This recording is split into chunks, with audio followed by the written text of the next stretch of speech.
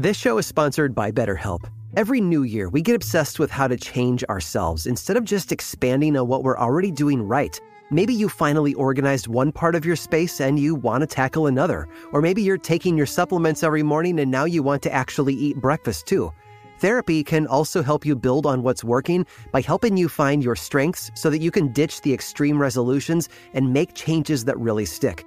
I know firsthand how helpful it can be to learn positive coping skills and how to set boundaries. It empowers you to be the best version of yourself. Therapy isn't just for those who have experienced major trauma. If you're thinking of starting therapy, give BetterHelp a try. It's entirely online, designed to be convenient, flexible, and suited to your schedule. Just fill out a brief questionnaire to get matched with the licensed therapist and switch therapists anytime for no additional charge. Celebrate the progress that you've already made. Visit BetterHelp.com/curiosities today to get 10% off your first month. That's BetterHelp, HELP.com/curiosities. Welcome to Aaron Mahnke's Cabinet of Curiosities, a production of iHeartRadio and Grim and Mild. Our world is full of the unexplainable. And if history is an open book, all of these amazing tales are right there on display, just waiting for us to explore. Welcome to the Cabinet of Curiosities.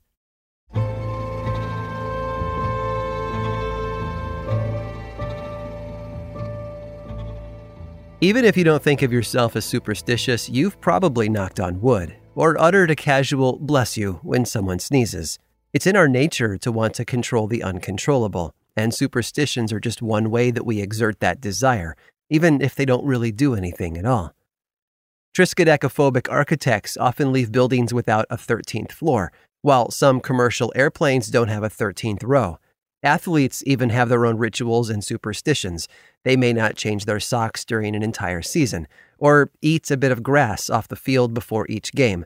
Whatever it is, it's clear everyone does something to put good fortune in their favor, and presidents are no exception. William McKinley was a Civil War veteran and a lawyer before he became the 25th President of the United States. He worked his way up in politics, earning a seat in Congress in 1877. He had run against the Democratic nominee, Levi Lamborn, beating him by over 3,000 votes. A solid win, but one that had left him earning half of what he was making with his law practice. Although he and Lamborn had been political rivals, they remained friends. In fact, they had become quite close while campaigning the year prior. Lamborn was a horticulturalist known for growing red carnations. McKinley often spoke of how lovely his flowers were, so Lamborn, being the gentleman that he was, made a gesture of goodwill. Before one of their debates, he presented McKinley with a red carnation, which the candidate pinned to his lapel. McKinley won the debate and then went on to win Ohio's 17th congressional district. He was convinced that the flower had something to do with it, so he made sure that whenever he went out on the campaign trail, he had a red carnation fastened to his lapel. And it worked. When the Democrats tried to gerrymander his district to sabotage his re-election, he still came out on top. He faced minor losses after a bit of political skullduggery from the other side, but eventually went on to become governor of Ohio in 1892, his famous red carnation always close to his heart. The ambitious McKinley continued to climb the political ladder, and with his flower pinned to his chest, there was no way that he could lose. His friend and fellow Republican Mark Hanna helped him secure the nomination for president in 1896. McKinley fought a hard campaign against Democratic candidate William Jennings Bryan, speaking to over 700,000 supporters from his front porch in Canton, Ohio. On the evening of November 3rd, after everyone had cast their votes, it was clear McKinley would be the 25th President of the United States of America, and he easily won the election for his second term 4 years later in 1900. The people loved him. Well, most people. Leon Czolgosz saw McKinley as just another rich man exploiting the working class. He became emboldened by a speech from anarchist Emma Goldman, who inspired the struggling Czolgosz to make a statement of his own, one that would resonate around the world. He would kill the president. Meanwhile, McKinley and his wife had been on a cross-country tour following his inauguration. Their plan had been to visit the Pan American Exposition, a World's Fair in Buffalo, New York, before returning to Washington. However, the First Lady had fallen ill on the West Coast, cutting their trip short. McKinley rescheduled his visit to the expo for a few months later. His staff was wary of the trip. His secretary actually tried to cancel it twice. King Umberto I of Italy had been murdered by anarchists a year earlier, and such public events were considered too dangerous, even with heightened security. The president wasn't worried, though. He trusted his people, and he had a red carnation pinned to his jacket for good luck, just like always.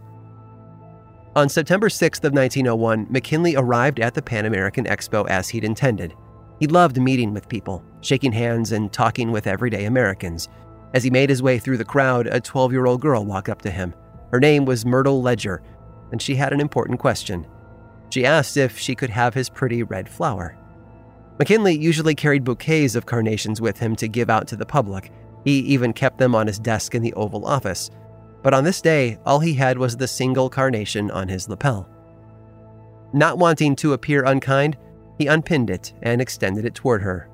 "I must give this flower to another flower," he said, before moving on without his good luck charm pinned to his chest. He climbed the steps to the Temple of Music concert hall as supporters approached him for handshakes and well wishes. And that's when a man stepped forward, his right hand shrouded in a handkerchief. It was Czolgosz. McKinley went to shake his left hand instead, and as they shook, Czolgosz fired the revolver he had hidden under the cloth, shooting the president twice in the stomach. McKinley didn't die immediately. He underwent an operation to remove the bullets, but the wound became infected. Gangrene spread to his internal organs, and he passed away 8 days later. To the superstitious, giving away his carnation was the worst thing he could have done that day at the expo. However, one good thing did come out of the tragedy. To honor the late president, Ohio passed legislation 3 years later, adopting the scarlet carnation as the official state flower. McKinley might be gone, but thanks to Dr. Levi Lamborn, we can all still catch a glimpse of his lucky charm. Superstitious or not, I'd call that curious.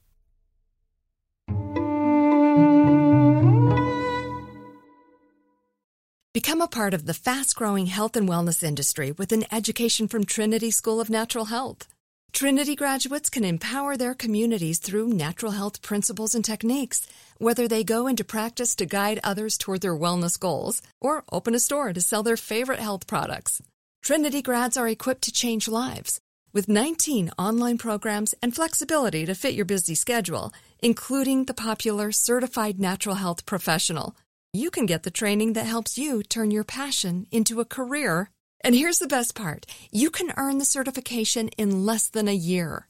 From herbology to naturopathy and health coaching, Trinity allows you to make a meaningful difference by helping others live healthier, happier lives. Don't wait any longer to pursue your passion for natural health. Enroll today at trinityschool.org. That's trinityschool.org. This episode is sponsored by Intuit. Here's a story for you. Once upon a time, a young woman was haunted by the ghosts of bad financial decisions, with credit card debt and an empty savings account looming over her every day. When she tried to ignore these ghosts, they only grew bigger and scarier, and these ghosts of her bad financial decisions were stopping her from living her best life. So she decided to face them head on and take control of her finances with help from Intuit.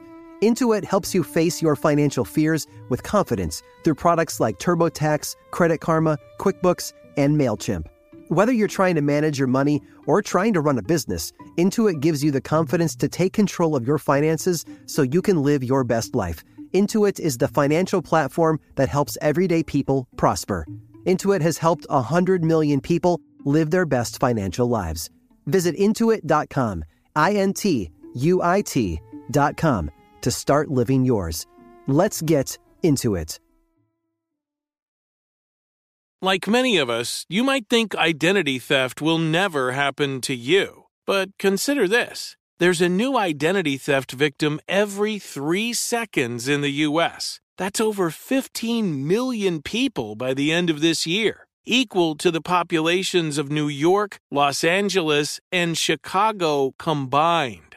Even worse, identity theft victims often don't even know they're victims. That's why LifeLock Identity Theft Protection alerts you to identity threats, even the ones that don't show up on a credit report, like data breaches, fraudulent bank transactions, loan and credit card applications, and crimes committed in your name.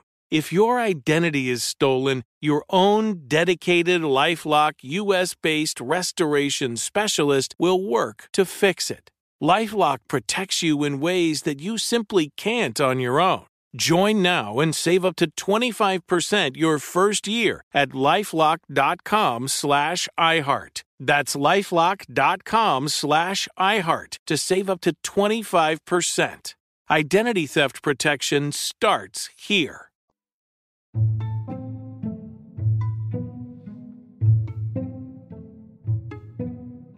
It's unwise for employees in dangerous professions to goof around. It's not just about professionalism either. One wrong step on a structural beam and a steelworker can find themselves falling 30 floors in seconds flat. A fisher who isn't paying attention can wind up overboard, or worse. From truck drivers to loggers, people who work in these fields need to be at the top of their games at all times. That goes double for commercial pilots, who are often responsible not just for their own lives, but the lives of hundreds of passengers flying with them. Which brings us to Alexander Kloyev. Kloyev was a pilot, flying jetliners for Russian airline Aeroflot.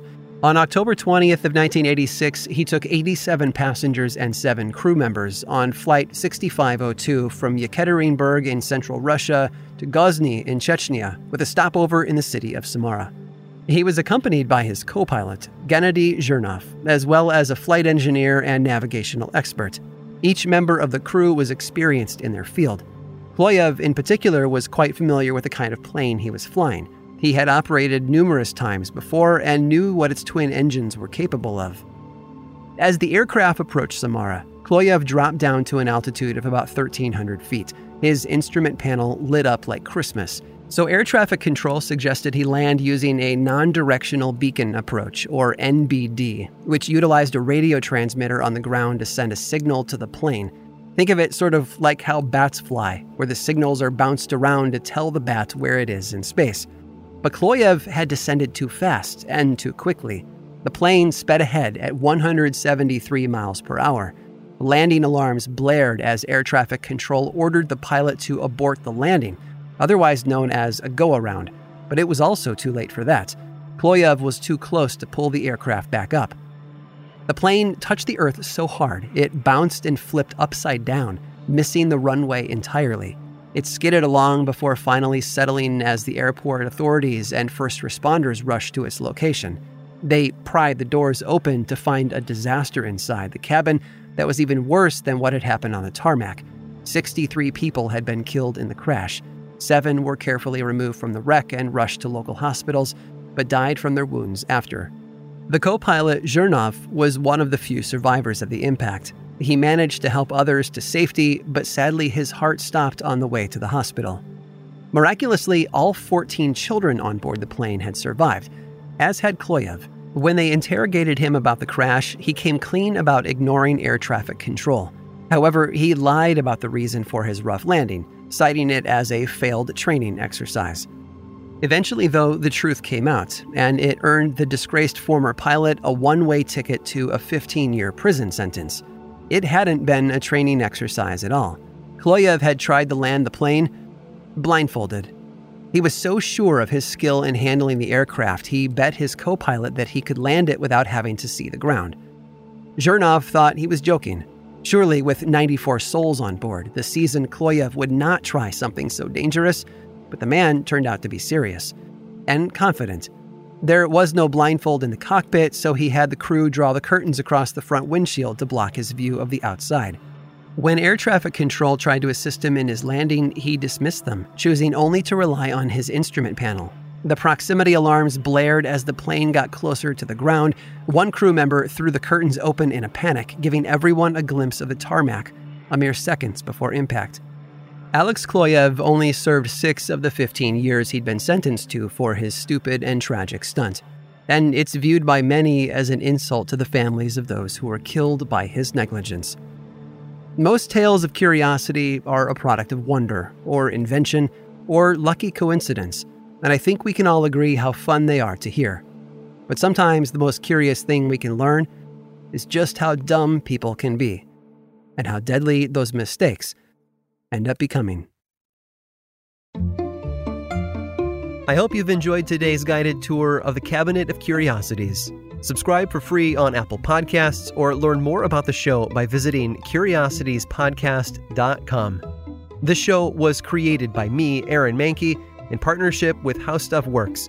I make another award-winning show called Lore, which is a podcast, book series, and television show, and you can learn all about it over at theworldoflore.com. And until next time, stay curious.